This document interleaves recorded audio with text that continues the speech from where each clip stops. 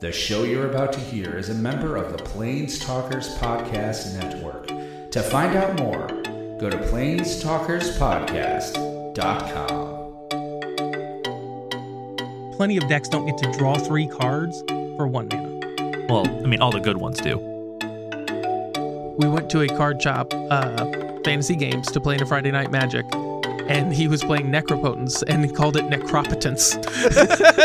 That's not how you say that.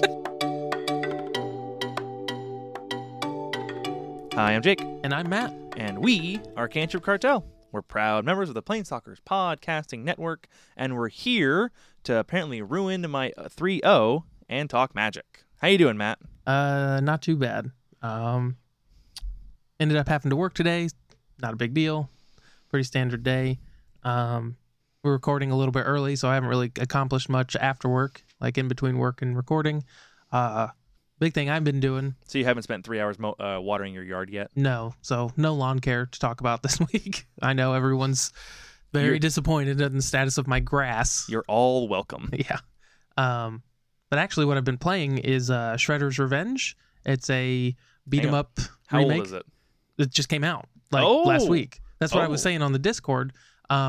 It's a new Ninja Turtles game, the Teenage Mutant Ninja Turtles, in case you don't know. I'm a huge fan, have been since I was a kid. Played all the NES and arcade and SNES games as a kid growing up. And then they just released Shredder's Revenge, which is it's still like a pixel art game, but it's a brand new game. It's got updated gameplay and whatnot. It's still a beat 'em up, so the core gameplay hasn't changed. But of one of the big additions that I didn't really even think about because it's so common in games now is just a dodge. Mm-hmm. So if you go back and play Turtles in Time for Super Nintendo, you can't dodge. None of the old side scroller Street Fighters was just you could duck sometimes, I think. Yeah, but it's just moving up and down the screen or left and right. Well, because they're just eating quarters. And the way you eat quarters is you make them get hit. And a part of it's just the technology.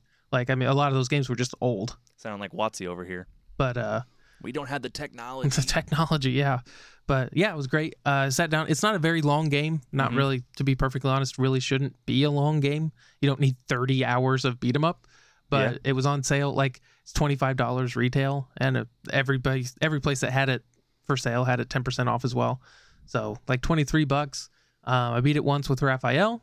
There's 2 primary modes of play. There's campaign mode, which has a map where you can move around and you unlock levels and whatnot. And then there's a classic arcade mode where you had to just beat it in one sitting. About 16 levels. The game looks fantastic. It plays really well. Did you play it on a CRT TV?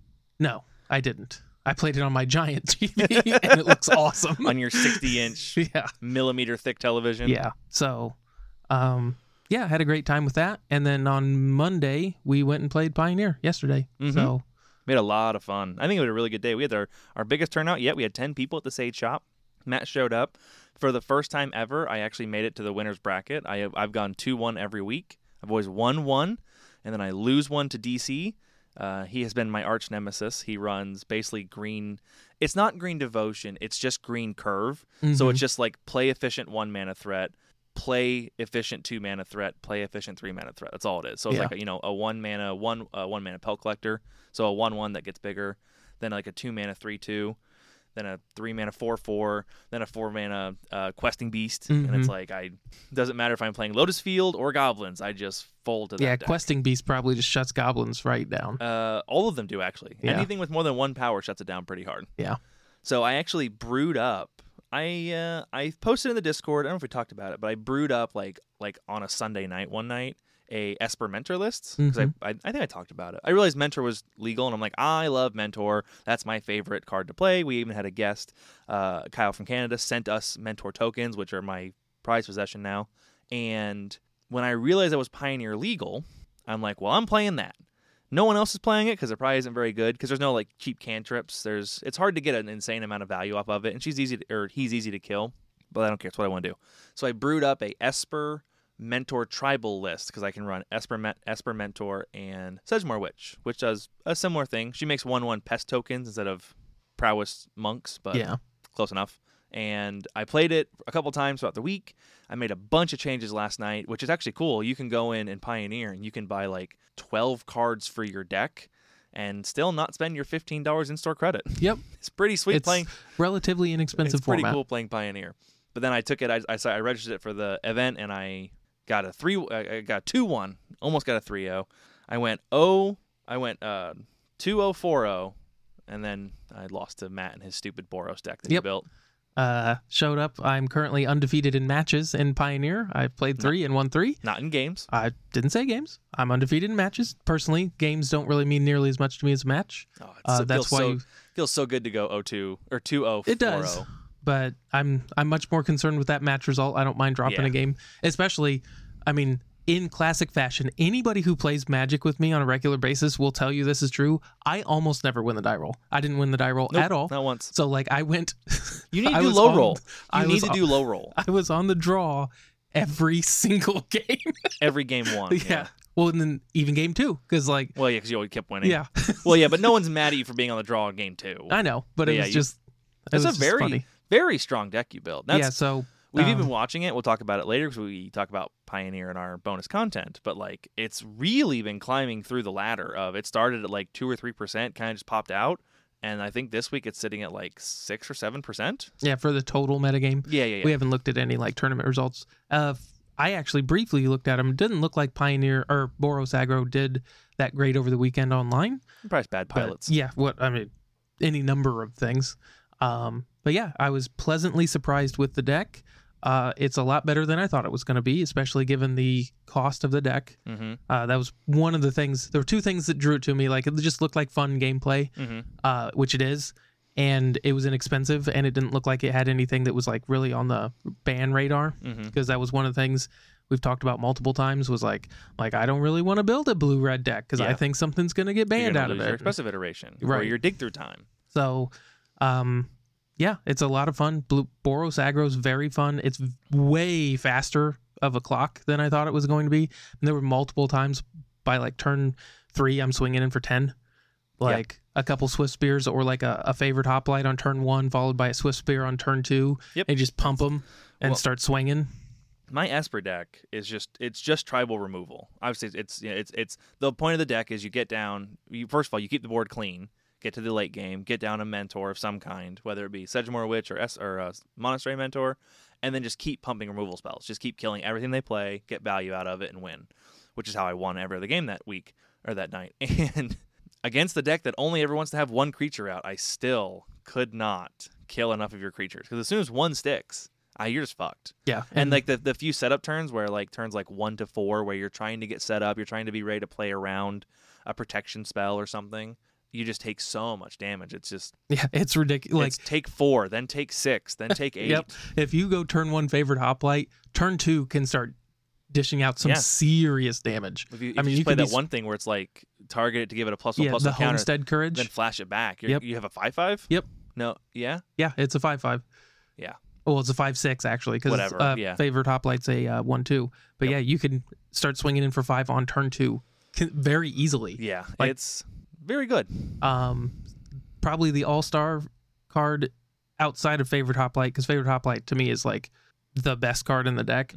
Reckless Rage is fantastic. That card won you. That card won me multiple games. At least against me, it won I think 2 games where it just cleanly answers any threat, keeps your board going, and pumps one of my dudes. And pumps. So yeah, a lot of fun. The list I put together. If I had to make any changes, I forget what there's a card that gives a creature +1/+1 in haste and has jumpstart. I cut that almost every game. It just doesn't seem to be impactful enough. That would probably be one change I'll make. Sideboard wise, I just threw together kind of a stock sideboard. That's how mine is too. It's just kind of a whatever sideboard. Yeah, and I'll probably tune the sideboard a little bit to the shop. Just to see what I can do there. Obviously, I'm not going to be playing it online, so I don't need to match my sideboard to the online meta. That doesn't really make a whole lot of sense. But yeah, it was a fun deck. Monastery Swift Spear is still a very good card. You can upgrade to like the dope Secret Lair ones. Probably not. One of the things I like about this is it's very inexpensive. Yeah. I had most of the card. I already had most of the expensive cards. I'm on my third deck. Yeah. Like I started playing probably 2-3 months ago, and I bought a Precon and tuned it up, and then I bought Goblins and tuned them up, and then I had a lot, but I basically did Espermentor and tuned it up. Like I've got 3 decks now, and I'm probably like I'm probably $100 into the format. Having a collection, a small collection, I'm probably $100 to $120 into the format, and I have 3 decks that can either go 3-0 or 2-1. Yeah, easily. I already have most of the shocks and most of the fast lands from Kaladesh. So, because that's typically speaking what I do if a new in standard set gets printed and it's got what I think are good lands, I just buy a playset of all of them. It's probably one of lands are basically the most important cards to have in Magic. I told the group I'm gonna wait for them to rotate. They'll be rotating in like another couple months. But once the flip lands rotate, I'll have a standing offer. Like anyone that wants to sell me flip lands, I'll be buying them. Yeah. Because I just want a playset of all of them. Yep. And they're not even horribly expensive right now. No, I think they're like $7-8 for most of them now. I like to see them drop down to like $3 or $4. Yeah. Yeah, I had a good time. Everyone there was really cool. You've done a great job building a little community there. Everybody got along really well. I got lucky and found a good community. Yeah. DC basically started it. He played back like before COVID. He played a lot. He put the call out. He started the meetings. I worked with him to kind of take it over because I don't know if I was talking to him about it. I might tell the story again, but just like I was like, hey, if you want, I'll run this. Like I kind of like running stuff. I like being in a leadership role. I like being the person who gets to talk. Blah blah blah. And he was like, I think I asked him like, I'll do whatever you want. This is your show. I'm not going to step on your toes. And he was like, I would love for you to do this. I just want to play Pioneer. Yeah. And he was like, I would love to step aside and let you handle it. And I was like, sweet.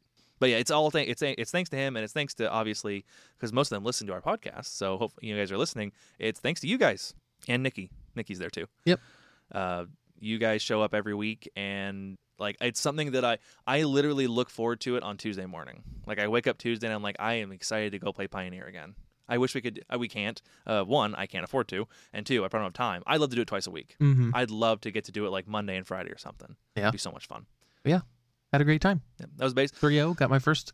Yes, a nice solid 3-0. Dipped my toe in there, and you basically won a small Friday Night Magic. Yeah, you're slowly catching up to Julian. Yeah, so.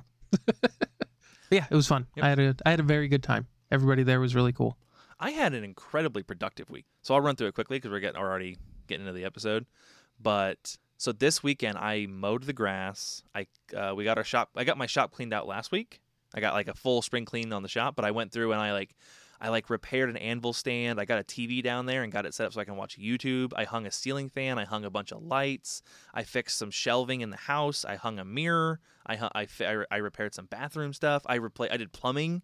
Like I was Bob the Builder this weekend. I got a lot of stuff done, which means I've got a lot of brownie points. Yep. So I get to do whatever I want. Which means going to Wabash in a couple weeks, right? This weekend actually we've got. Yeah. So Ethan is Ethan's one of the guys that, to the best of my knowledge, loves to play EDH. Played a bunch of EDH and walked in on us one Monday and was like, "What are you guys doing?" And we were like, "It's Pioneer. You should come play."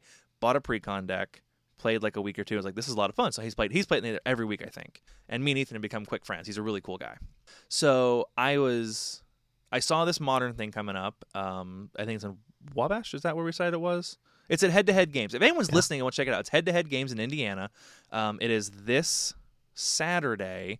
What's Saturday? Can you pull it up on a calendar to find it? Yeah. Anyway, I'll get the date here in a bit. But it's a Modern 1K. It's 25th. 25th, a small 1K.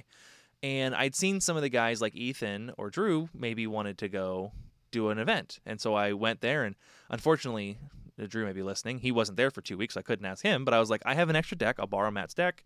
If somebody wants to go experience a competitive play tournament, this is relatively casual. It's $30. It's close. We can go check it out. And Ethan was like, yeah, fuck yeah, let's do it. So he's going to come over Friday night. We're going to go Forge all night, fuck around, maybe play some Oculus, get up Saturday morning, go drive half hour, and probably go, like 3-1 or it'd be 1-3. We'll go 1-3 or 3-2 or 2-3, whatever, and scrub out. But that's our plan. We're going to go play Modern. I don't think he's ever even played a Modern deck. I need to get there this week and like get some reps in with him on how to play Modern. Yeah. But I'm going to go play my Reanimator. He's going to go play Affinity. Honestly, as far as the meta goes, I think we both have a chance to go and like do decent. But just his inexperience and my inexperience, we're probably just going to go have some fun, fuck around. And a close, like this, a 30-minute tournament away is like the perfect place to just go and just lose some money. Yeah, and it's, from what I understand, it's pretty much highway driving. It is, it's in Wabash, Indiana. Obviously, we can just link to it. They've got a Facebook page and whatnot for head-to-head games. Yeah, I'll get a thing put up. But yeah, in case anybody's interested. If you're not doing this weekend, the 25th, it's gonna be a fun time, I'm sure. And you can stop in and see me and Ethan, and I'd be happy to sign anything you want, I guess, if that's a thing people like their half-ass podcast host to do.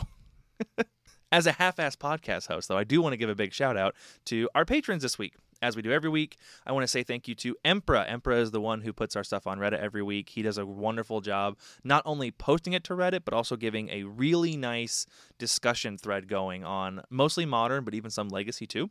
Ramblin' Rogue, whom I'm very sorry, I haven't seen much in the Discord, and I think I'm pretty sure he lost his Winota. I think that was Ramblin' Rogue. Either way, Ramblin' Rogue, Derek and Joe with the Family Gathering Podcast. Every week I recommend people check out Family Gathering Podcast. It's a great kind of like a little sort of standardy, but mostly Pauper and EDH themed podcast where they get their kids in it. And then our newest patrons, Eric, and our brand new patron, Mono Wolf, who subscribed at the Force an Issue tier. So every month we give our $10 patrons a chance to force us to discuss something they'd like to see. And this week we'll be talking about Mono Wolf's Pauper Wolves deck. We do have a fair bit of constructive criticism to give on the deck build.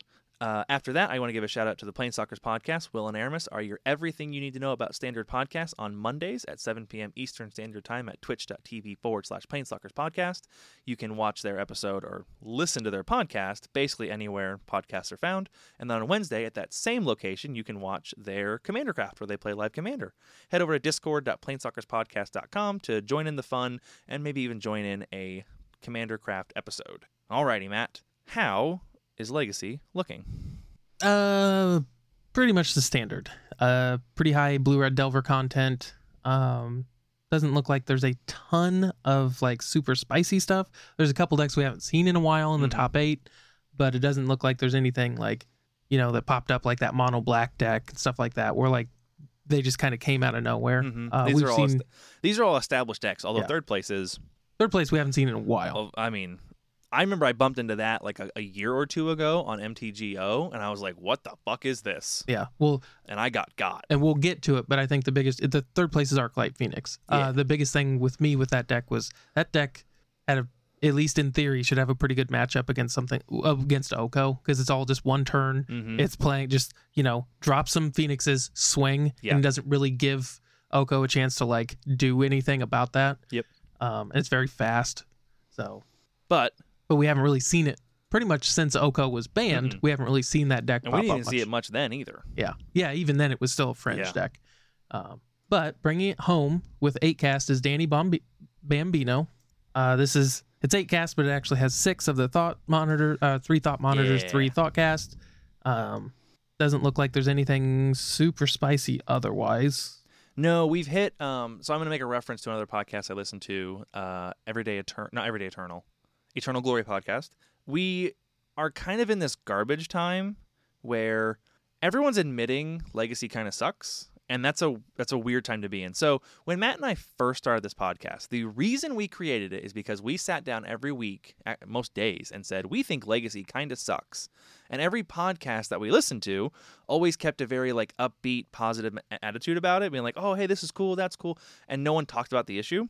And that's kind of the trend of Legacy, is like nobody wants to be the boogeyman and talk about the elephant in the room until everyone starts talking about it. And then we hit this garbage time where like we're all kind of sure that a ban should happen. We're all willing to admit it now, which basically means a bunch of influencers have admitted it. And like there's not no innovation, but there's less innovation. There's less interesting stuff. It's just the same decks fighting, and there's less interest in like legitimately working on the format because we're all pretty sure there's going to be some huge shakeup. Yeah. This is the weirdest instance of garbage time, though, where like we all like really expect a shakeup because WotC just said they're not going to.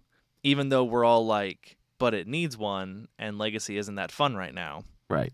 So yeah, that's all to say. Looking at this list, I don't see anything on this list Yeah. that is remotely different than what we've seen in the last couple weeks. Nope. There's 3 Kappa Cannoneer instead of 4. Yeah.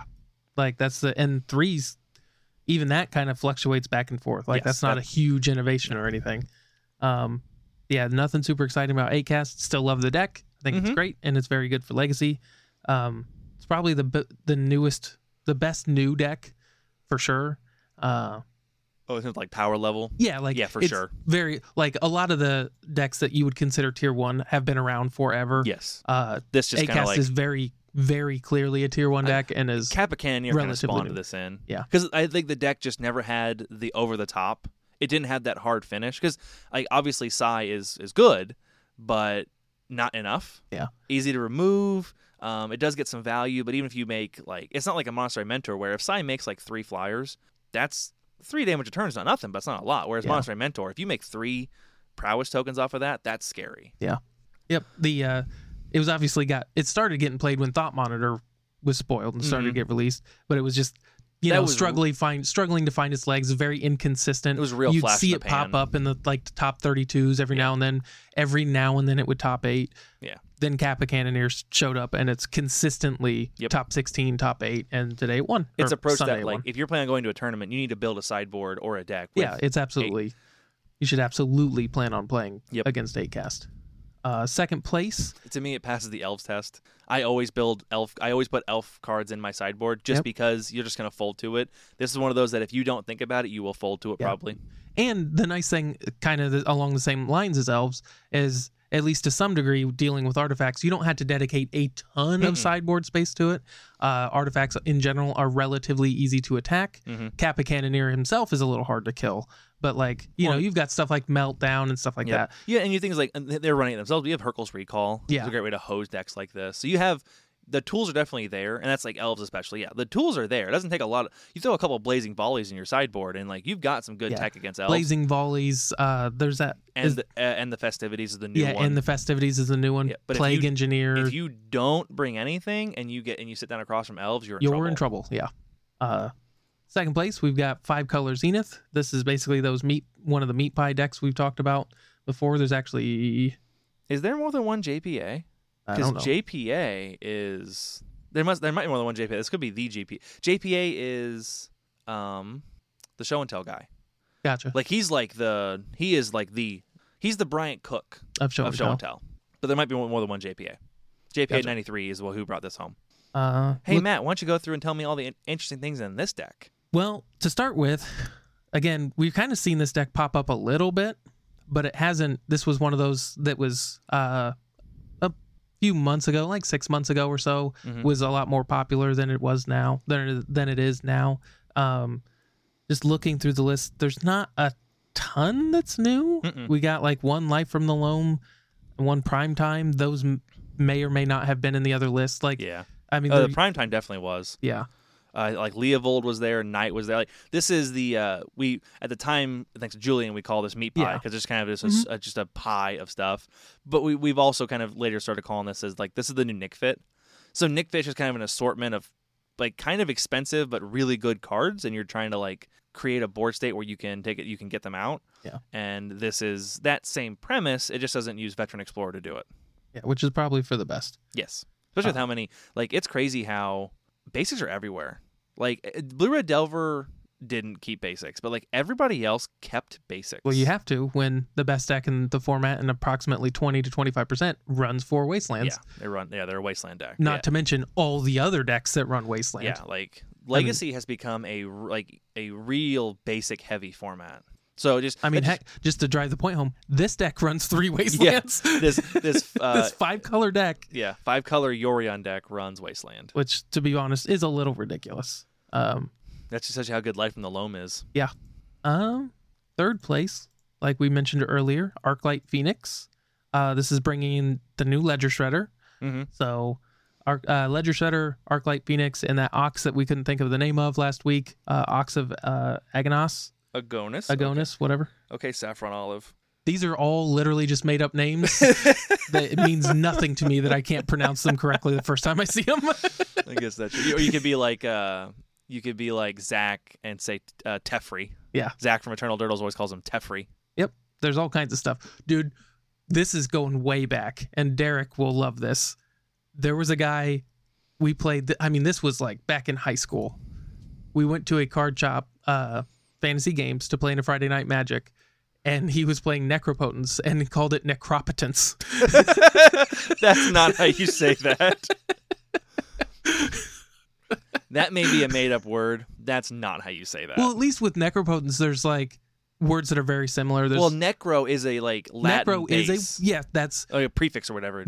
And then potence. You got omnipotent, stuff like that. Like that's all. Like you just need to put those two words together, Necropotence. guys. Necropotence. Well, I know how I'm casting my Necropotence for the rest of my life. Yeah. So, just I don't know why that popped into my head, but it did. So anywho, Arclight Phoenix, we've got Ledger Shredder, Arclight Phoenix, the Ox, then your standard blue suite. Yeah, as far as Ponder, the Phoenix Brainstorm. deck, as far as the Phoenix decks go, this isn't anything. Yeah, Ledger Shredder is the big pickup. Yeah, Ledger Shredder is the big pickup. We haven't really talked about Phoenix before on the podcast. That's true. So the gist of this deck is using Dark Ritual and Buried Alive to put Phoenixes into your graveyard, and then getting the trigger from your Phoenix by casting through more instant or sorceries to swing out and go. Which, Dark Ritual Buried Alive makes it pretty easy. You're almost there. So then you just need to throw in a Brainstorm or a Ponder or something. Yeah. So as early as turn 2 without some scary interruption. And just in case anybody doesn't know, Arclight Phoenix 3/2 flying haste. So like getting them out and swinging as early as turn 2 is very possible. The relevant text, the actual text is at the beginning of combat on your turn, if you've cast 3 or more instants or sorceries, instants and sorceries, you put it back onto the field. Yeah, from the graveyard. Yeah. Yep. And so you get to swing with it. So it's turn 2, play a land, Dark Rit, Brainstorm, Phoenix, or a Buried Alive, get your Phoenixes back, swing for 12. Yep. Or not 12, 9. 9. Which 9 and 9. And they stay out. Unlike a lot of these cards, you have to sacrifice them at the end of the turn. You don't have to do that. So next turn, you now still have 9 power that's flying on the board. In a fetch land format, that's almost game over. A 2-turn clock. Yeah. 18 damage is usually lethal. Yeah, realistically, your opponents are going to fetch twice in a game. Yep. That's not uncommon at all. Or, they fetch once and they had to force a will something. Mm-hmm.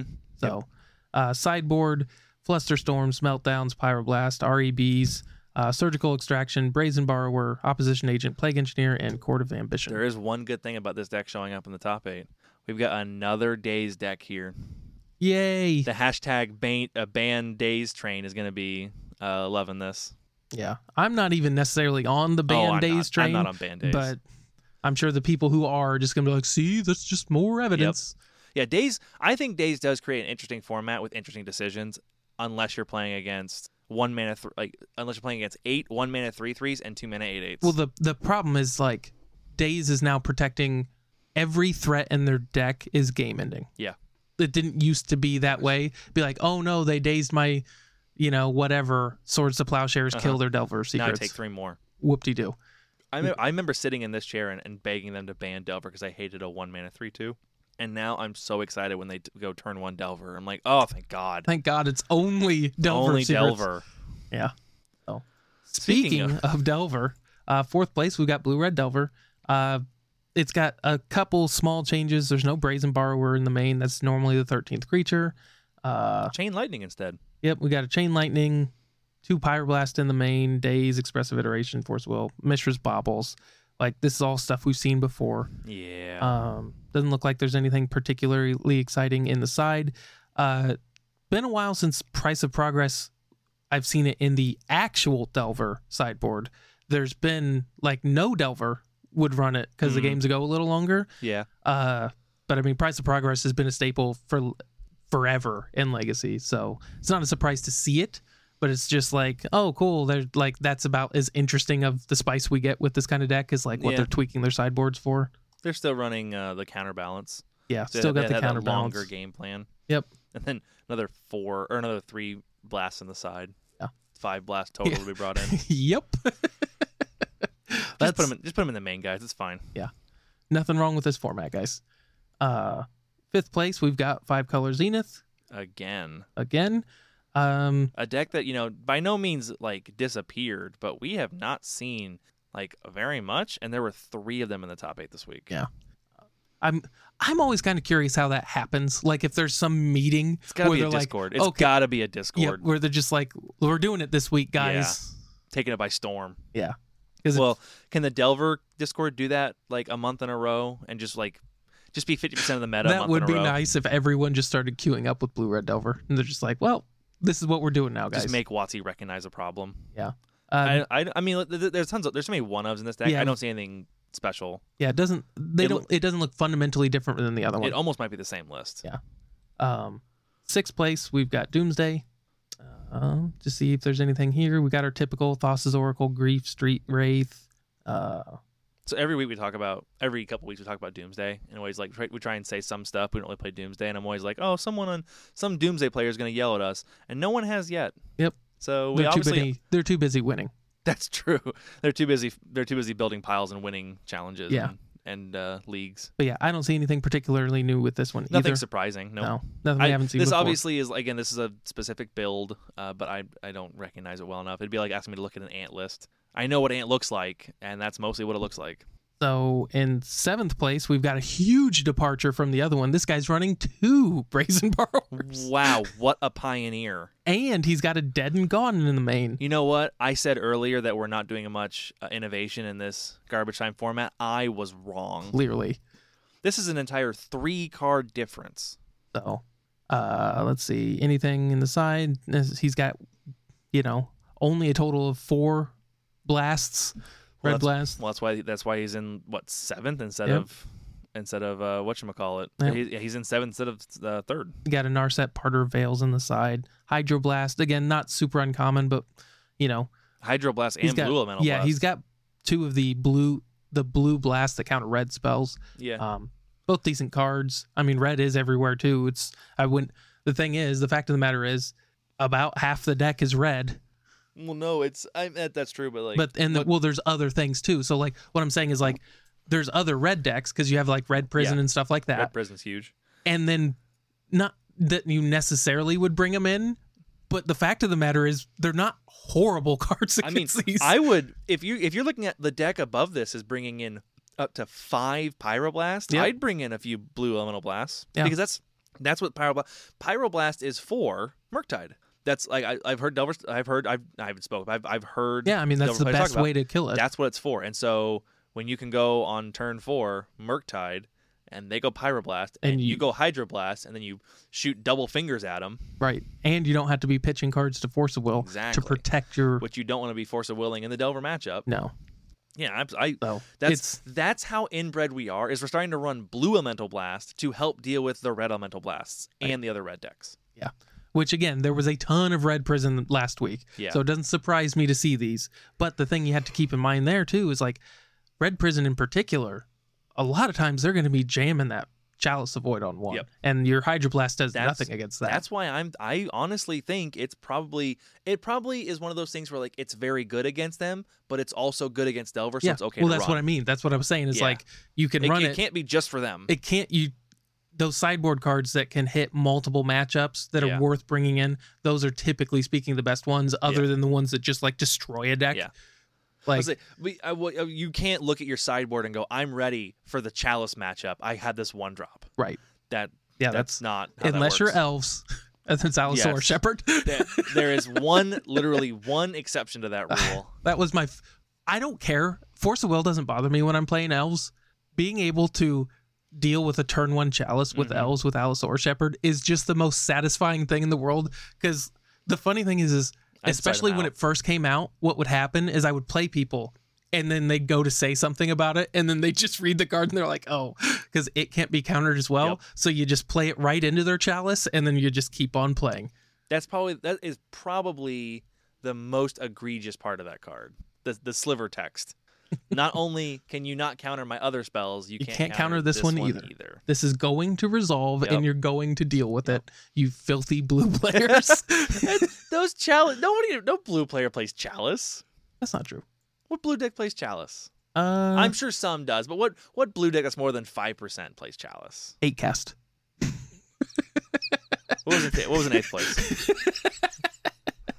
In 8th place, we've got another 5-color Zenith deck, just to kind of drive home how inbred this meta is.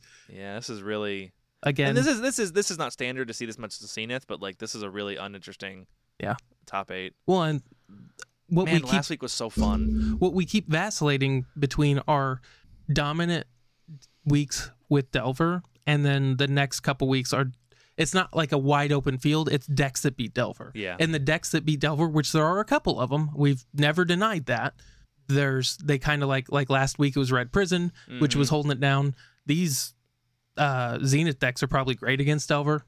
If you can survive, like if you're careful about your lands initially, and you don't walk into like getting your first land wastelanded and then you're just screwed, this is exactly the kind of deck that beats Delver. Yeah. Or if you eat a Wasteland or two, but you can still cast that Loam. Right. You can just catch up you immediately. You have to, like, this is one of those things you got to be careful with because you're playing a 5-color deck. But like I said, it doesn't tax your mana that much because they're running Wastelands themselves. Yeah. 3 of them. It's not like they have just one in there so they can get lucky with life from the Loam. Clearly doable. And I guarantee you there's been plenty of games where this 5-color deck has Wastelanded out Blue-Red Delver. Oh, yeah. Yep. Yeah, that's our top 8. So we got 8 cast, Zenith, Phoenix, Delver, Zenith, Doomsday, Delver, Zenith. Rough. Such diversity. Much Delver. Hey, I have been informed by WotC personally that Legacy is fine. It is in a health and meta, and all of the macro archetypes are represented appropriately. Yeah, especially aggro, parentheses, Blue-Red Delver. Also, 9th and 10th were Blue-Red Delver as well. Yep. So and resource denial, like Blue-Red Delver. Yeah. Metagame summary, 25%. And tempo. 8 of the top 32, Blue-Red Delver. And that was the same on Saturday, wasn't it? Same on Saturday as well. Yeah. Hey, remind me, why did we ban Winota? What was its meta share when we banned it? Approximately 15%. When we banned Sensei's Divining Top, what was the meta share of Top Miracles, roughly? I think it was about 12. Oh, when we banned Deathrite Shaman, what was Grixis? Approximately 12. Yeah. Okay. So, on an unrelated note, so other was the next biggest category. Like we've talked about multiple times, this is just decks that MTG Goldfish doesn't categorize very well. So there could be a bunch of stuff in there. I see like 3 or 4 immediate like mono reds. So probably those Red Prison decks. Yep, there was a Death Shadow deck. It's put in here as Grixis Tempo, Death Shadow, Delver, and Street Wraith. I will correct myself. 12th place wasn't. It was a mono red Ruby Storm list. Oh, cool. Then we've got Blue Zenith with 3. I don't know if they're categorizing that correctly. That might be the 5-color Zenith they're talking about. Whatever. It's not terribly important. Yeah, because 5-color Zenith has 3 in the top 8. Yeah. But it doesn't. I don't see it anywhere else. Oh, okay. You're right. I don't see it in the top, I don't see it in the top 32. So that's one of those things. Like that should be also a huge metric for how crazy good a deck is or how strong it is right now. When you see like, oh, how many made it into the top 32? Oh, 3 of them. Well, where are they? In the top 8. Yeah, they're in 2nd, 5th, and 8th. Yeah. They made it to the top 8 and they swept the top 8, or they made it and they swept into the cut. Yeah. Next up, you got 8 cast with 2 decks, Elves with 2 decks, and then a bunch of one-ofs, Phoenix, Doomsday, Stoneblade, stuff like that. Most played cards is going to sound very familiar to everybody. Brainstorm, Force of Will, Ponder, Expressive Iteration, Pyroblast, Force of Will and Brainstorm, 66%. Top creatures, again, same thing. DRC, Delver, Murktide, Uro, that's the Zenith lists. Yep. And then Brazen Borrower. And top spells, same thing. Brainstorm, Force of Will, Ponder, Expressive Iteration, and Pyroblast. That's how Legacy looked this weekend. And Saturday didn't look very, wildly different. So, moving over to Modern then. Modern hasn't been looking great either. So, Modern hasn't been bad, in my opinion, for a long time. If you don't mind playing a format that rotates. If you don't mind just buying the MH2 stuff when it comes out. Yeah. But the format's been pretty good and rotating heavily. Not rotation in terms of them printing new cards, but decks rotating in and out, diversity, whatnot. It's slowly getting kind of stale, I think. I haven't been super excited to play Modern a whole lot lately. It feels like you're gonna be playing a lot of Murktide and then 4-color Money Pile. And some other things too, but mostly those. So, first place, Danielakos, brought it home with Murktide Regent. So this is your Izzet deck. This is Blue-Red Delver in Modern, but instead of running a shitty card like Delver, you get to run a cool card like Ragavan, Nimble Pilfer. Right. But beyond that, like you have 12 creatures, you have literally the same 12 creatures except for Delver, and then your spells are the exact same spells, just worse versions. So consider Spell Pierce, Lightning Bolt, Unholy Heat, Counterspell, stuff like that. Once again, I don't think Modern is necessarily in garbage time. I wouldn't consider Modern remotely as bad as Legacy, but we haven't seen anything interesting going on in Modern in a while. And case in point, I don't see anything in this deck that's like not expected or even remotely new or I don't see any innovation in there at all. So second place, let me get this loaded up here. We've got, what's red green again? Gruul. So we've got Gruul Primetime, which is, that's the usual color combination, isn't it? Why isn't this labeled Primetime? I just realized that. Like, I was trying to think of like, why is this called Gruul Primetime? But this is Primetime. Yeah, I mean it's a Scapeshift list. Maybe that's why they're not calling. Maybe it's it's got Wish in the main board and two Scapeshifts in the side. Because I was looking at the creatures. Like for creatures, you've got Dryad and Primeval Titan. I guess, do we have bounce lands? Yeah, we don't have bounce lands either. So yeah, this is man, I feel bad. Emperor's pulling his hair out. It's Scapeshift. Yeah, this is Scapeshift. This isn't.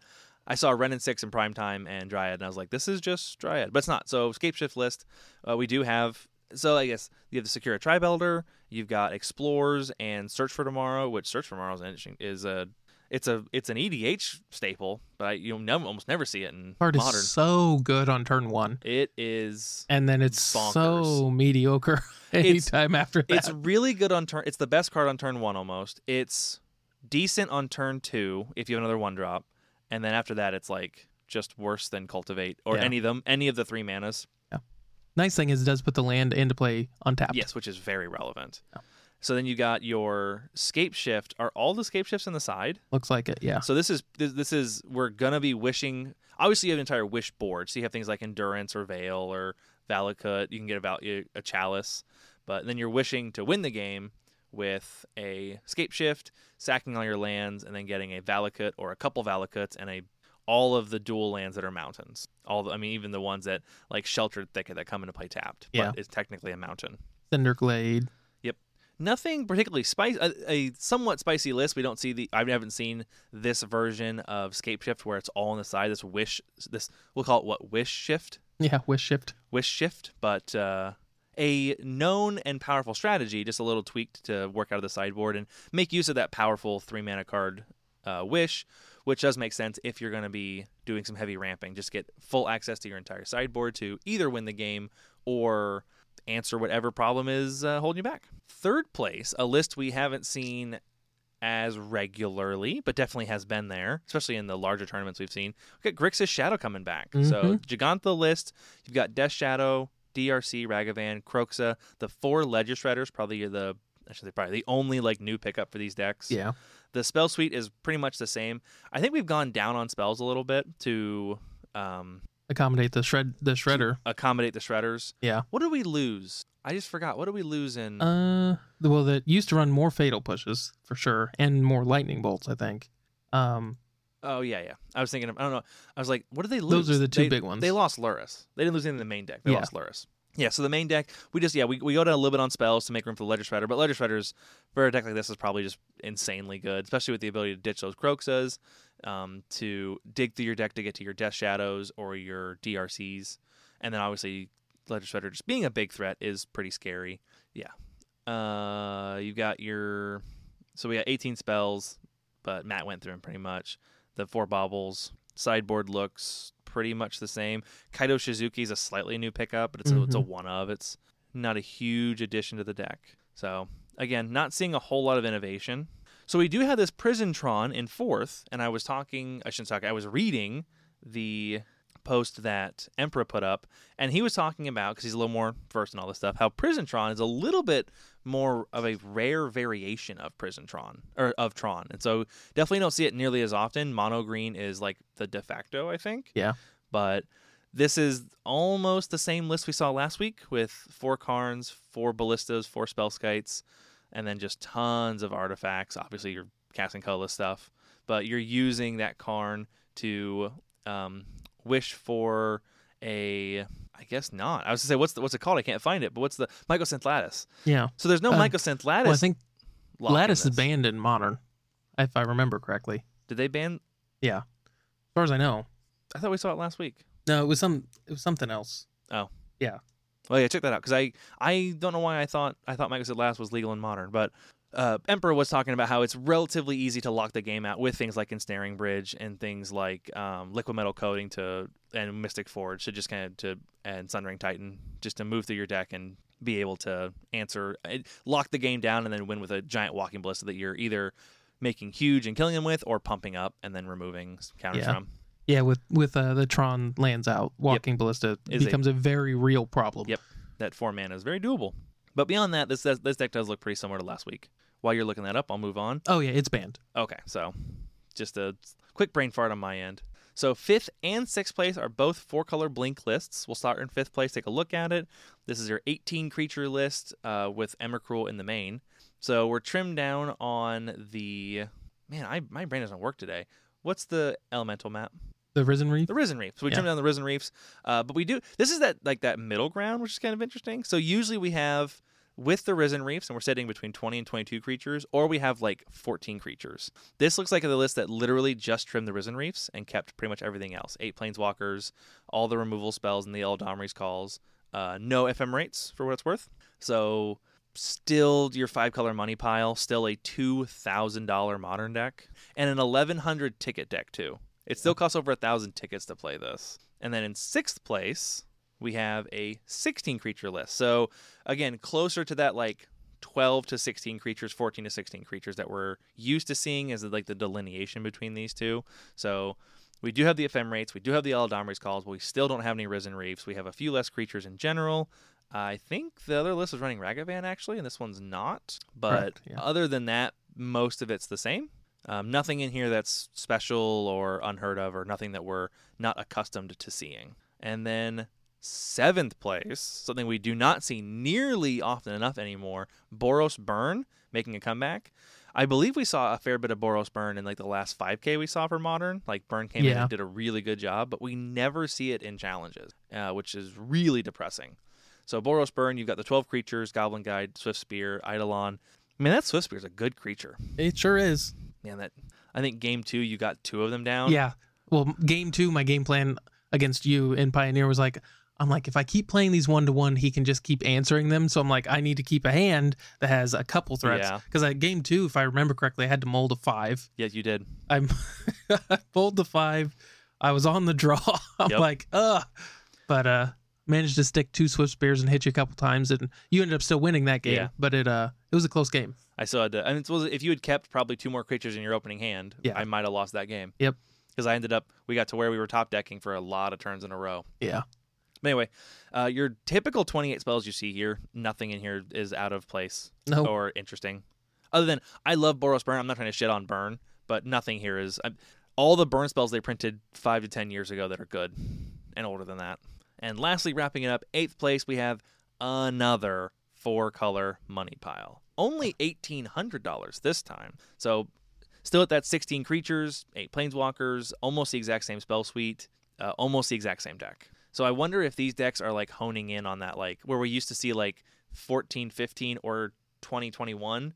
Now we're honing into that maybe 17 is the right number, maybe between 15 and 18 is the right number, and that's where we are perfecting ourselves into. Yep, just takes a while to kind of dial it in. Yes. Once you get trying to eke out the last 5% of a deck takes years. Yeah.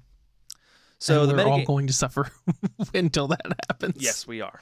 So metagame summary: 4-color Blink / money pile, 18.75% with 6 decks. Hey Matt, what got Grixis Deathratch Shaman banned? About 12 to 13%. Yeah. Why did they ban Winota and Pioneer? It was about 15 as well. Yeah. And what was the other one? Sensei's Divining Top. That was a little higher, wasn't it? It was about 12, yeah. Oh, okay. To be fair, well, let's see.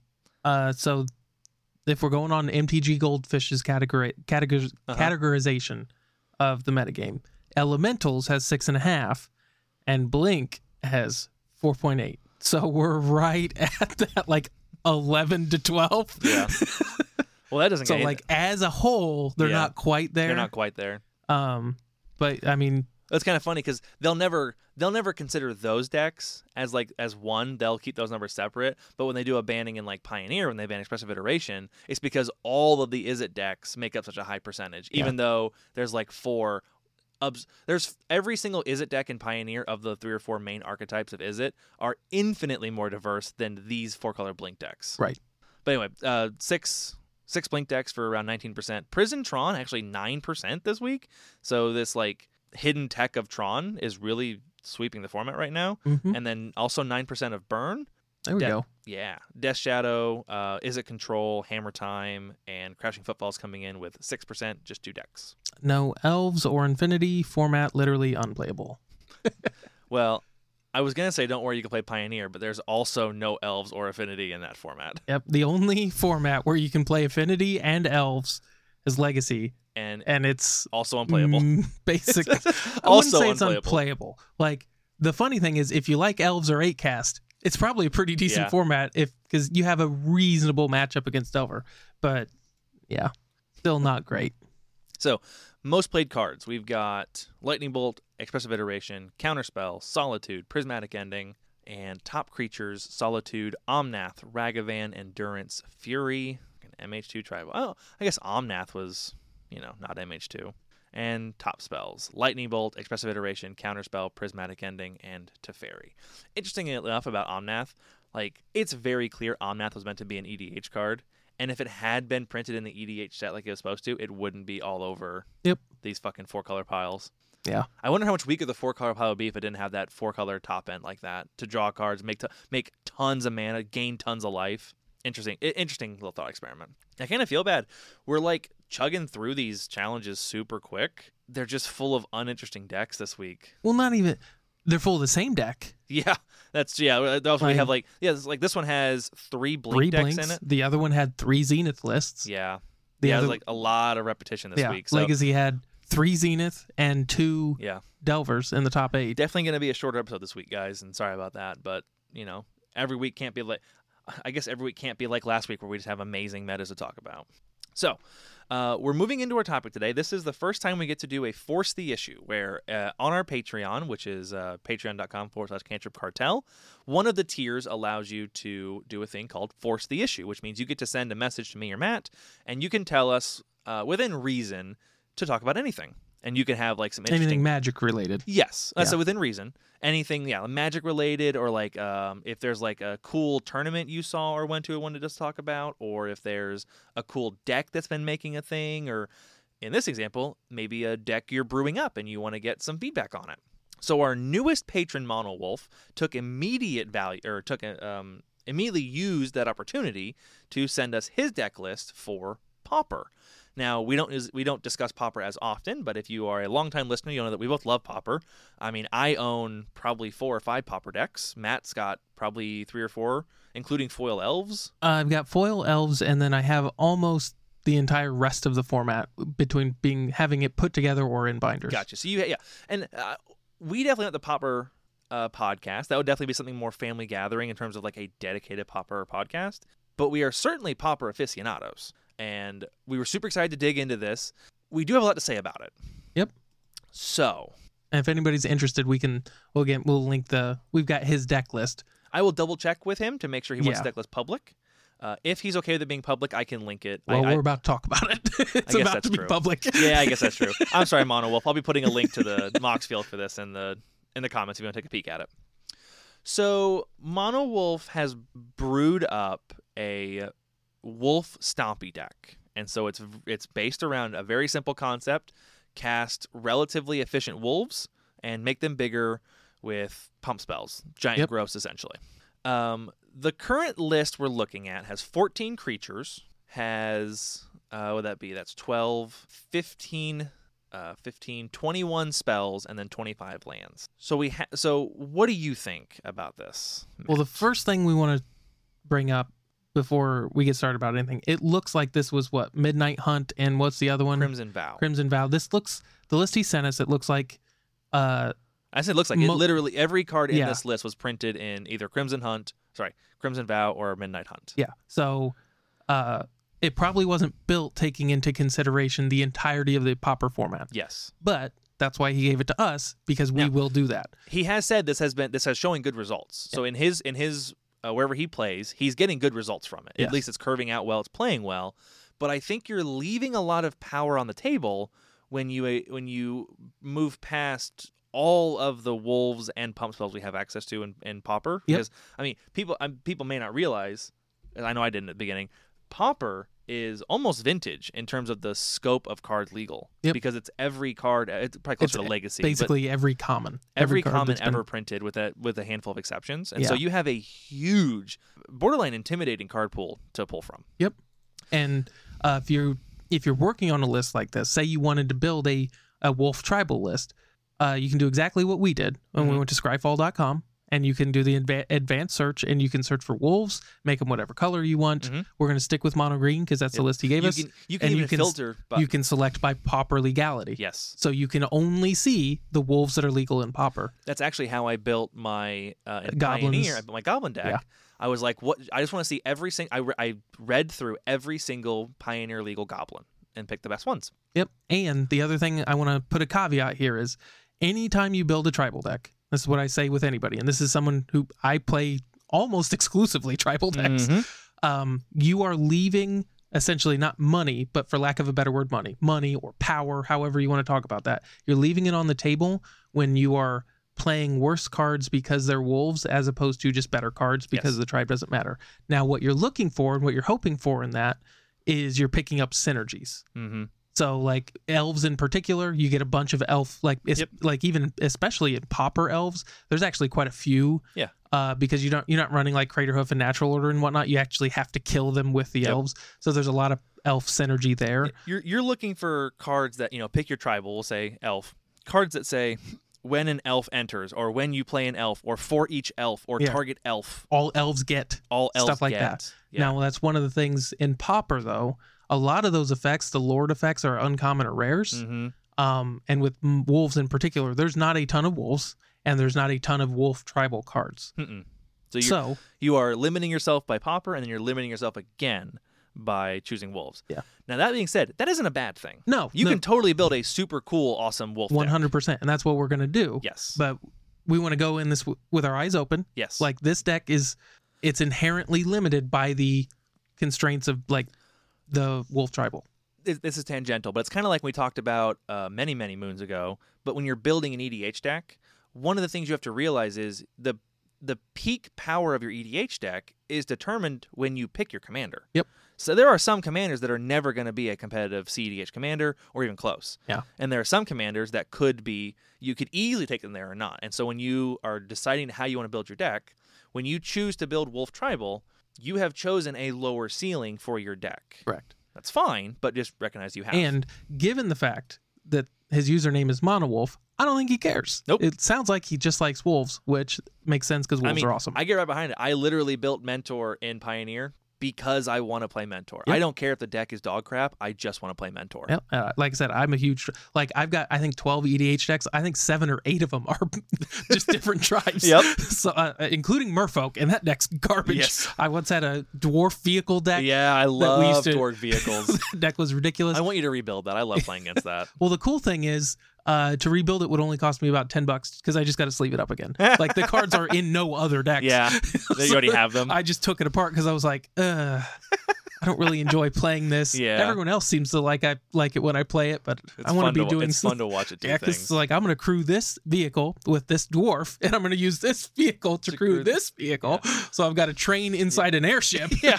Don't mind when I put my train in a boat in a plane. Yeah, and then there's just a dwarf that's got the steering wheel of the boat. Yes. Okay, so what I want to do with anywho, this is let's first take a look at this list, and we'll make some recommendations how we would change this list, and then I want to look at a more traditional wolf list and maybe get a better scope of what our options are. We can expand it out into all of Pauper Wolves, and I'll probably actually go ahead and just put a list together of how I would build this and just link it. That'd be great, yeah. So he can have a full list of how I would build it, and then we can also do recommendations, like if you're dipping your toe into like competitive Pauper, where you should go from there if you like this list. So the first thing I would do with this list is I would free up 4 to 5 slots just in lands. Yeah. I honestly think 25 lands 25 lands immediately is probably too high, especially when you're running mulch. Yeah. So this list is running it was running 3 mulches, which is a great way to fill your hand back up with lands, and that's what you're looking for. And I get why, because we do have some higher cost cards, and the best turns with this deck are going to be when we cast like 4 spells in a turn. Yeah. Where we attack with 3 elves, one of them gets Wolves. through. Yeah. Sorry, elves. Yeah, 3 wolves, one gets through, and we pump. So I get the idea that this deck is going to have stuff to do with mana. Not to mention several of these wolves have like really good activated abilities, including like one of them. We even have like some good fire breathing elves essentially, or wolves. Sorry, I'm on a wolf. Have you thought about building elves? Elves is a lot of fun. The funny thing is we both play Pauper Elves. I love Pauper Elves. It's so much fun. I might. So Matt has a foil list, which means he has a non-foil list, and I don't think I ever bought it, but I basically have it set aside. I'm going to buy it from him one day. Yeah. I'm going to buy his non-foil list. So the first thing I would do is I would trim out between 4 and 5 lands, jump down to 20 to 21. Yeah. And, you can say, where am I pulling that number from? If you've built a dozen Pauper decks, you can know how many lands a deck wants. Ballpark it, yeah. Well, but if you don't, so for example, I don't brew a lot of decks from scratch. And so what I do when I want to figure out how many lands to run, because it's so ambiguous, do I run 18? Do I run 25? Do I run 21? I will Google and look at some established decks that do a similar thing, make dudes and beat face, and how many lands are they running? And so I'm seeing anywhere from 20 to 22. So we'll say 21 right in the middle, so that frees up 4 slots to do some stuff with. Honestly, I don't think mulch is where you want to be in this list. Where I would go with, if you want to keep the mulch thing, is run Winding Way instead. So I was looking for room for that. Yeah, that's what I was trying to figure out how much room we have in the deck. But yeah, if you want to, like the first thing you can do is you can pull 4 lands out and put 4 Winding Ways in immediately. And then what's the lead the Stampede is the same thing? Yes. Now what you do have to be careful with is both of those hit only creatures, and he doesn't currently have a ton of creatures in the deck. Yes. So you're going to be bottoming a lot of your pump spells. Mm-hmm. So I don't know how many of those you want. Obviously, we're probably going to have to you're probably going to want at least 20 creatures in a wolf deck like this. Mm-hmm. I mean, they're all ballpark numbers. So we're going to have to cut probably on the more expensive pump spells. Mm-hmm. Realistically, that's kind of where I would start. But I really like having either Winding Way or Lead the Stampede. Being able to pay 2 and draw 4 is nuts. Yeah, 2 mana. Yeah. Now again, I run it in elves. Doesn't Winding Way let you search for lands also though? Yeah, that's the thing. Like Winding Way, in my opinion, is just a better mulch. It's a better mulch. So you could replace those mulches with Winding Ways immediately. Yes. That way, if you need the lands, you can go get them. If you need the creatures, you can go get them. Correct. And the only thing I guess Winding Way doesn't fill your graveyard. But we don't really have any graveyard synergies right now, so that's not something we're really worried about. Winding Way does. It's straight. Oh, it's still graveyards. Yep, of them? you pick either land or creature, and you get all the ones you pick, and everything else goes into the graveyard. So yeah, Winding Way is a very good card. And if you wanted to keep this deck as close as possible to its original list, that would be my first upgrade: is cut some lands, and then probably cut some lands, put in a few more wolves, and then replace the mulch with Winding Way. So looking at this list of we have 14 wolves. Let's find, and that's going to be something that like I'm not going to go through and look at every single wolf printed or even recently printed. If you're trying to keep the more recent cards, hit Scryfall, hit your binder, see what some wolves you have access to. Try and bump that creature count to. I think my goblin deck runs like 25 goblins because it's a similar. It's not a pump deck, but it's like it's a creature centered deck, and so you need to have a lot of creatures. You want to be going turn. Well, let's say turn 2 creature, turn 3 creature, turn 4 creature. Yep. And the big thing to keep in mind as well is these pump spells are also just literally dead in your hand if you don't have any creatures. That was actually not that there was a problem with the deck, but that's actually how I lost game 2 against you. As I died with 7 cards in my hand, and every single one of them was a pump spell for a creature. You were in the spot where you were pumping my creatures just to cycle cards. Yes. It was just like, it doesn't, like, Defiant Strike is meaningless if I don't have a card. Yep. Yeah, and that's or a lot of creature these. To like. A lot of these just don't do anything. Yeah. So something else. So once you get those creatures up to, again, aim for that 17 to 20, favoring 20 probably. Yeah. So we're going to cut some of these pump spells probably. I would make some adjustments in these pump spells, and you can even there's definitely some recent additions you can make instead of these. I would look at things like Ranger's Guile or Tamiyo's Safekeeping. So these are going to be pump plus. Mm-hmm. So pump plus protection of some kind, or hexproof and something. I don't know if Tamiyo's Safekeeping gives a +1/+1 counter, but like Ranger's Guile gives hexproof and a +1/+1 counter. Mm-hmm. Now, obviously, it is kind of just raw worse than Witch's Web, where it gets +3/+3 in reach until the end of turn and untap it, or something like Wolf Strike, where you've got, man, he is going hard on wolves. Gets +2/+0, and if it's night, it does more stuff. Yep. Like, it's definitely a little worse, but it's also 1 mana, so you're lowering your curve quite a bit, which if you're going to be lowering your land count, lowering your curve is almost always the right decision. And you're going to be getting some real protection. So that when you do have your wolves, and you've got some good wolves out there that you've invested mana in, you've got a good flow going, you can protect them, because this deck is going to be very blowout potential high. A lot of potential for being blown out, where Mm-hmm. you go to combat, you put 2 pump spells on it, and they go, yeah, cool. What's the Snuff out? Snuff out, kill it. Yeah. So a couple 1 mana safety spells means that your opponent can never really commit to something when you have a mana up. And that's what happened to me yesterday. I was playing against Matt. Matt basically plays a deck like this, where he tries to get out a creature or 2 and just kill me with it with pumps. But every time, because Matt's a very good player, he's always at least bluffing 1 mana up. He never taps out, because you can't. Yep. Because once you've dedicated many, many resources into 1 card, even if I've lost 5 life to it, but I can then kill it, I consider that like a 1 for 4. Oh yeah, for sure. I've killed the creature, and I've killed the 2 cards you put into it. Mm-hmm. That's awesome. 1 for 3. So keep that in mind. Maybe some of these more expensive stuff, like Bramble Armor's okay, but maybe some of these enchantments that, again, are very high blow-up potential, I might replace those with some good protection spells, like Ranger's Guile, like Tamiyo's Safekeeping. There's another one I can't think of, but it's the same thing, where it's 1 mana. I think there's one of them where it's like it's 1 mana, and it gets either +1/+1 counter or Death Touch, Mm-hmm. which could be really good for some cheeky stuff. Yep. So that's some additions I would make to this standing list also. I would rearrange this spell suite a little bit and get some more protection-oriented spells. Yeah. Is Giant Growth legal? Yeah.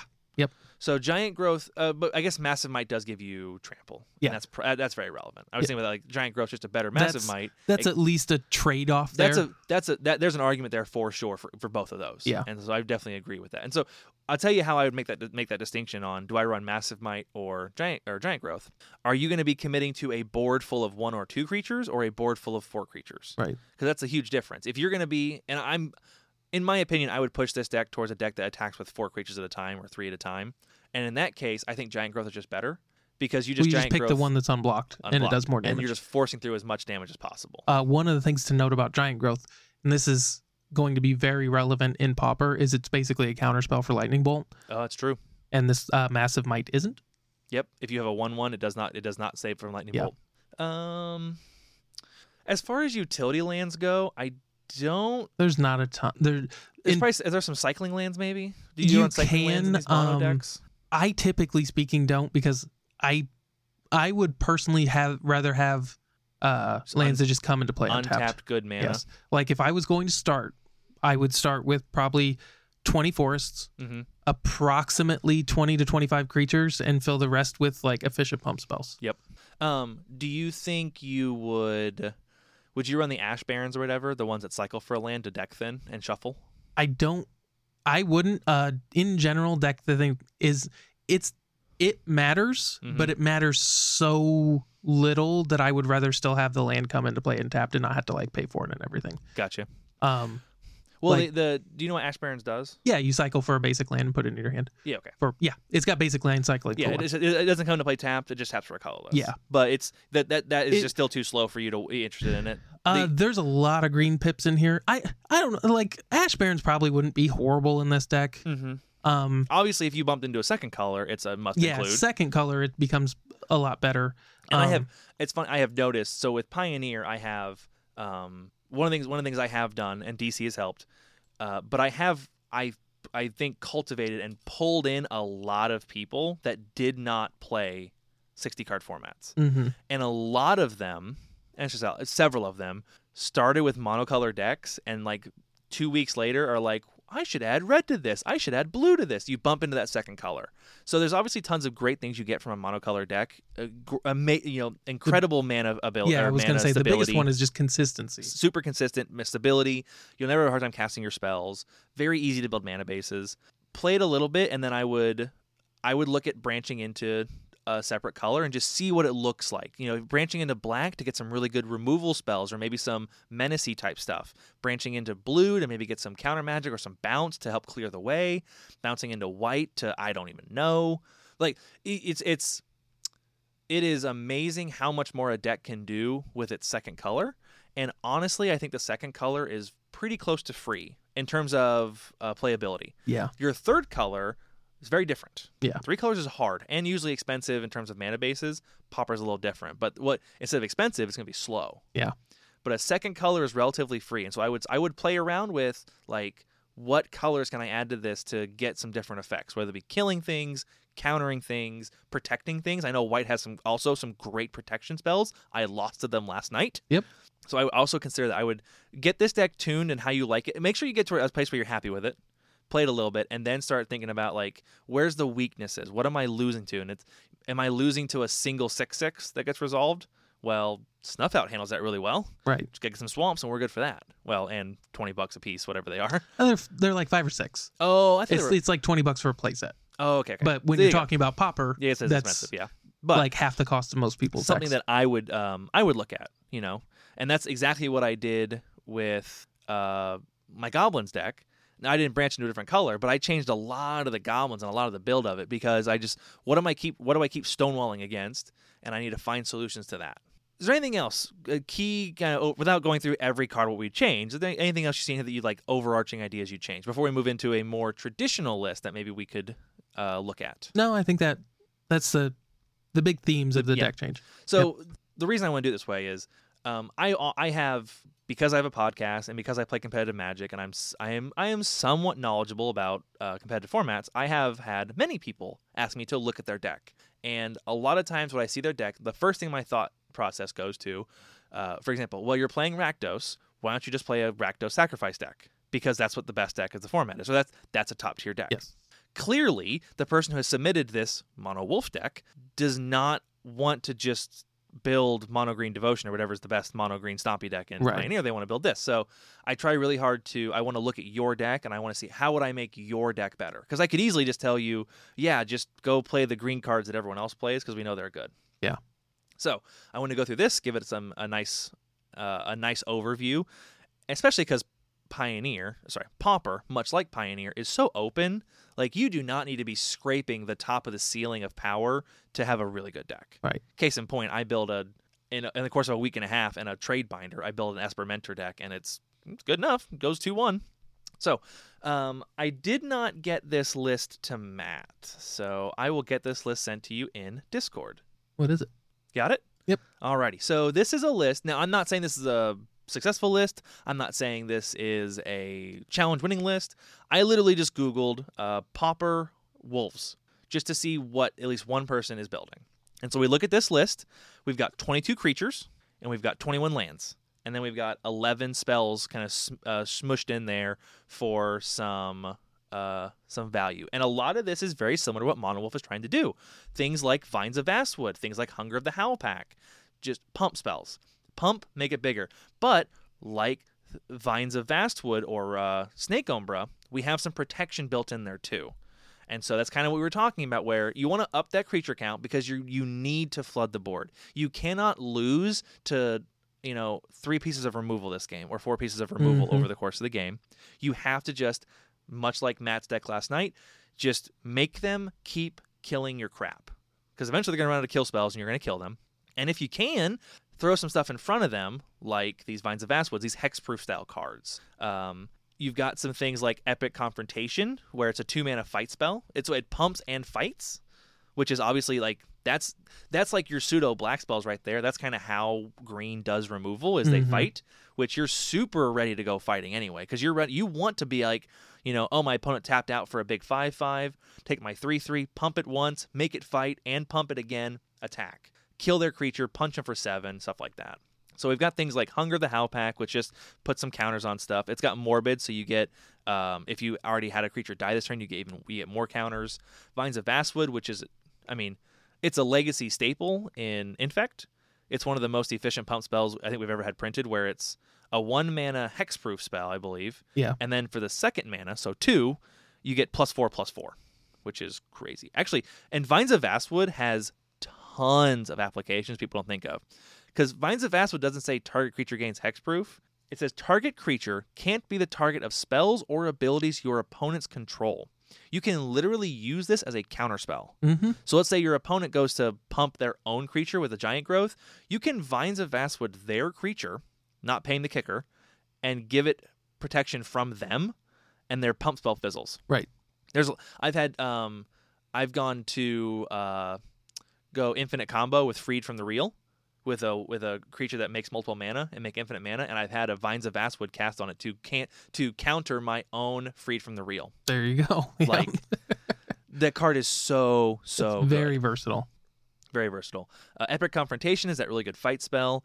Moon Mist, a 2-mana. You can transform all humans, which that's kind of whatever, but you can prevent all damage that would be dealt by non-werewolves and wolves. So basically, all of your wolves still do damage.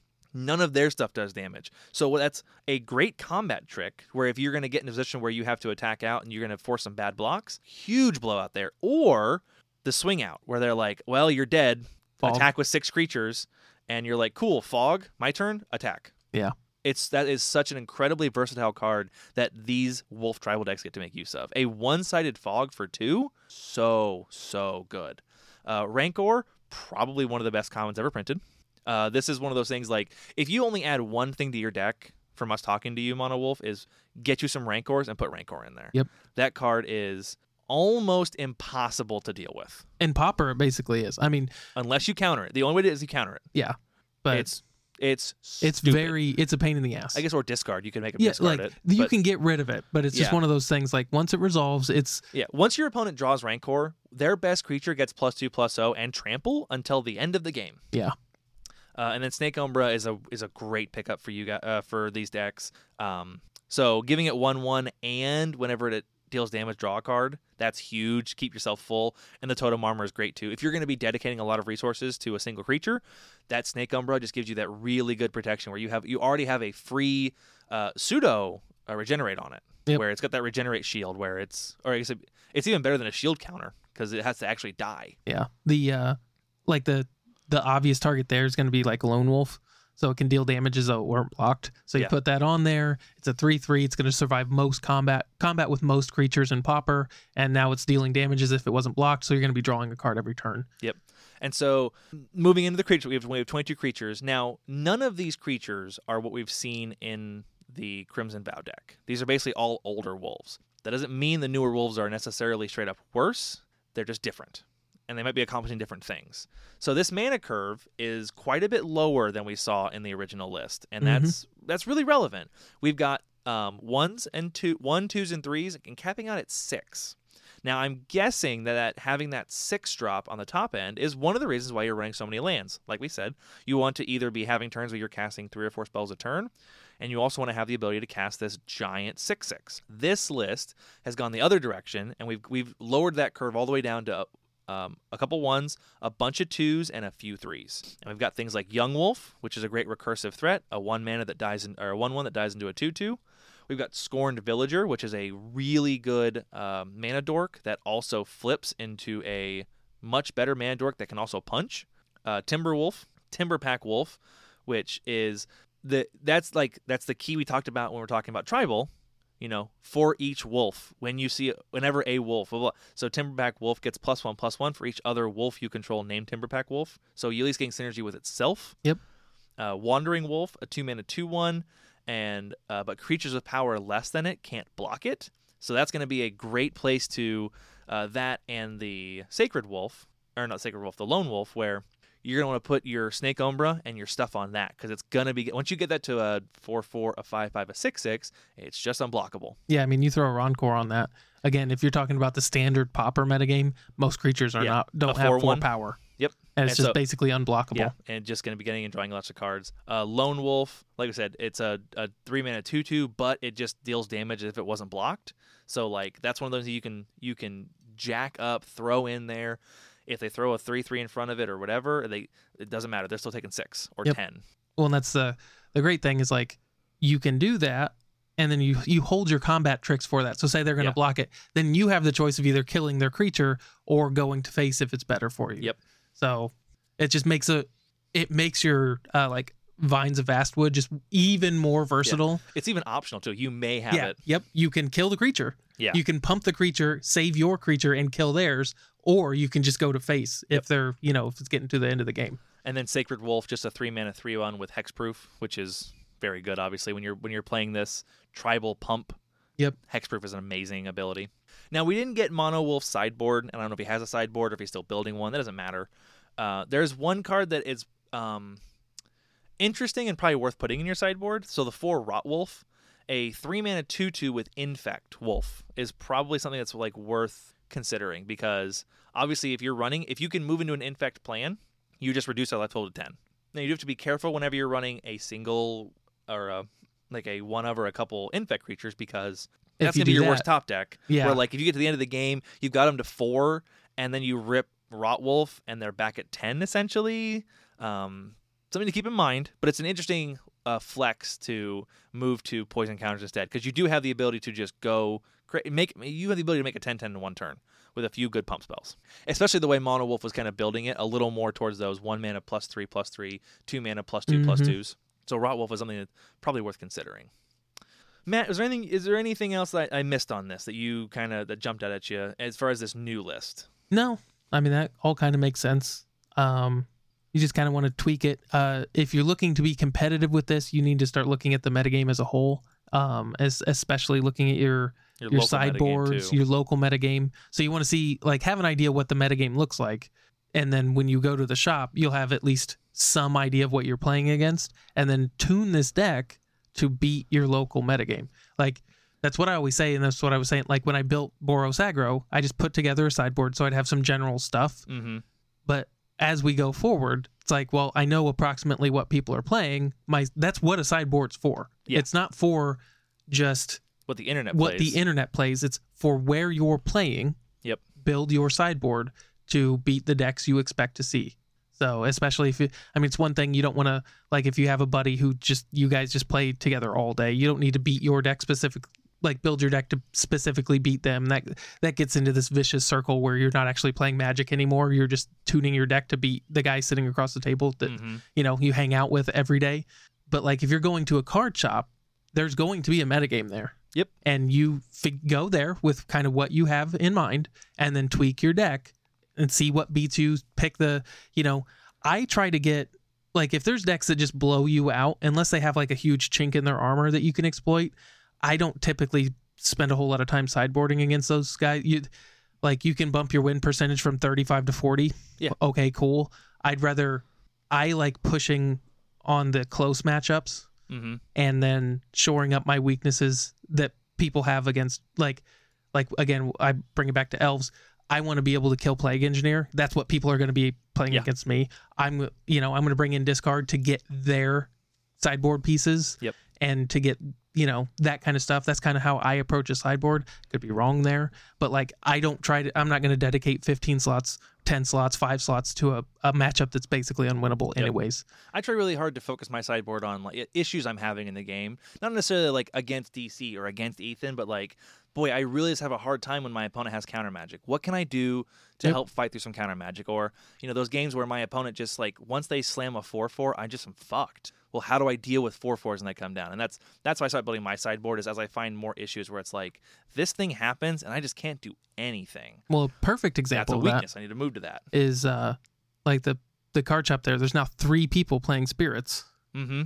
So having some like supreme verdicts in your sideboard is probably not a bad idea. Yep. Because they're going to commit 2 or 3 spirits to the board and protect them with counter spells. They are that critical mass deck that runs tempo also. They're all like they're Geistlight Snares and basically mana leaks, cheap mana leaks, where it's like they flood the board, they start hitting for 4 to 6 a turn, and they back it up with Lofty Denials, counter spells. Yeah. And so you need to have, and so some decks don't care about that. They like when I was playing Lotus Field, I can usually do okay with that. I can outrace them a lot of times, or I can get 1 or 2 quick board wipes in and I'm good.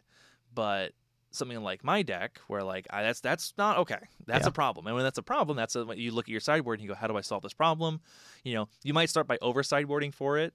And then as you acquire more problems, fine-tune the ones that are the biggest problem, or at least the most easily addressed. And remember that sometimes you do just lose. There are decks you just lose to. Like, absolutely. There's also players you just lose to. Like I never beat Matt. It's because I've gotten into your head. You weren't in my head last night. I felt good about it. I was ready. That was a fun game. Those were really fun I had a good games. time. So hopefully that's some good information. Just for funsies, I did click on these are untried decks. People just kind of threw decks together. But another Pauper deck someone built. This has like 3 or 4 wolves we didn't talk about, like Arlene's Wolf and Thornhide Wolves. Mm-hmm. But it's still running that 20 creatures. This one's only running 14 lands. They don't know how to build decks, so they need to cut some of these spells. But the other one only elves gets to run 14 lands. The other one I saw was running like 22 creatures and like 21 lands. I think that's where you kind of want to be, is at 20-ish creatures, 20-ish lands, and then adjust to taste in there. Yeah. Probably don't want to go much below 20 though, because you need to hit your land drops, because you need to get to where you're being able to you're multi-spelling on the turn, casting 2 or 3 spells, casting 2 creatures, so that next turn you can have multiple pump spells up. Yep. But I think that's all we had to say on that. So I hope that you gained something. Hope you enjoyed hearing us talk about your, don't get me wrong, really cool tribal deck. Wolves is a cool tribe to get to try and take advantage of. Yep. About the only thing else I would say is, if you really like the tribal style, but you're looking to go to the next type of deck, like a stronger deck, like if you really get sucked into Pauper, look up Mono Green Stompy. Yeah. It's kind of like the competitive version where they cut the tribal theme and they just run the best, most efficient creatures with the best, most efficient spells. And if you do want to run legit tribal stuff, check out Elves. Yeah. Pauper Elves it's difficult to play, but I would recommend like watching some YouTube videos. Find someone playing it on YouTube, but it's very strong. It's absurdly strong. Yeah, it's a very cool deck. It's not particularly well suited in the current meta. There's some like sweepers and stuff that are kind of floating around with Affinity and whatnot. Blazing Volley was not Blazing Volley, but it wasn't End the Festivities a common. The big one is huge. It's in the Affinity deck. There's a goblin, like you can like sacrifice an artifact to deal 1 point of damage to all creatures. Oh geez. Something like that. Like I forget exactly what it does, but that's effectively what it does. It's like whenever you sacrifice an artifact, it deals 1 damage to each creature without flying, something like that. Mm-hmm. And with Affinity being as popular as it is, that's everywhere. So it's just like cool. So these main deck board wipes in a format that doesn't, traditionally speaking, have board wipes. And the way Pauper Elves would deal with the board wipes is they'd run Spider Silk Armor, and there's one other one that like regenerates all creatures you control. Oh, Rapid Vigor. Yeah, Rapid Vigor. So they go to do a 1 mana to each creature. You go Rapid Vigor, and it's effectively your counter spell for that. It regenerates your board, and then Spider Silk Armor just gives your creatures plus 0 plus 1 and reach, if I remember correctly. Yes, I've gotten people with that too. Yeah, it's very important, and when like flying fairies around and everything. But that's kind of how I would look at it. Is like, enjoy your wolf deck, play it as much as you want. If you want to take the step into slightly more competitive play, check out Mono Green Stompy. Mm-hmm. Yeah, I'm super eager to hear how this deck keeps going for you. But I believe that brings us basically to the end of our episode. So I want to give a final shout out to our patrons. I say every week, it makes this podcast so much easier to do every week, knowing that you guys help support us in such a real, meaningful way. If anyone else wants to get their name shout out every week or get some sweet perks like extra content, we're going to be recording a whole probably 30, 40 minutes right now, or maybe get some of your stuff shout out or get access to our private Discord. Check out patreon.com/Cantrip Cartel. If you want to check out a sweet standard podcast, check out Planestalkers Podcast. And that's obviously Planestalkers everywhere, all the podcast distribution websites. Check out their Twitch, twitch.tv/Planestalkers Podcast, Mondays and Wednesdays for some great live content. Check out their Discord, discord.Planestalkers Podcast, where we do still have a channel and we do still chit chat with people. Matt, was there anything I forgot to talk about this week? I think you got it all. Alrighty, well, if you want to reach out to us, I forgot our plugs. I'm plugging everybody else. If you want to send us an email, cantripcartel@gmail.com. You can follow our Facebook group, Cantrip Cartel. You can follow us on Twitter at Cantrip Cartel, and you can check out our Instagram at Cantrip Cartel. And now that I'm done, we'll see you guys next week. Yep. Have a nice night, guys. So on my turn, I'm going to go ahead and just play Monastery Mentor. I'm going to Thoughtseize you. Okay. And then I'm going to... I guess I'm going to cast Eliminate on your first creature, and then I'm going to cast Drown the Lock on your second creature, and I'm going to make 4 tokens. You can go. Cool. Well, I still won that, so suck it. Welcome, step on in to the Cantrip Cartel. Jake and Matt chatting meta games while slinging some spells, casting ale, sipping on blue soup and parting some veils. Glimpse of nature once upon a time, they're telling the tale of the elvish visionaries on the wildwood prairies, where the brainstorms are so fearsome, so scary, so legendary. Queer and rangers grounds the sylvan libraries, for when the greens and zenith would parry the clouds and turn their swords into plows. Let them rotate the crops, abundant growth in the ground, nourish the life from the loam until it flourished unbound. Seeds of innocence burnished all the birch laurian mounds. Gaia's cradle exhaled, carpet of flowers unwound. Birds of paradise sang, tropical islands of sound. Allosaurus shepherd danced on dinosaur stomping grounds. Jake and Matt pondered deeply all this magic they found. Through their visions doused in serum, they saw only for how to convey these magic stories aloud to the crowds, the masses. Make the voices heard, share the truth, the magic. Through ancestral visions, they felt compelled to draw every single card with the Cantrip Cartel. Drawing cards with the Cantrip Cartel. Drawing cards with the Cantrip Cartel.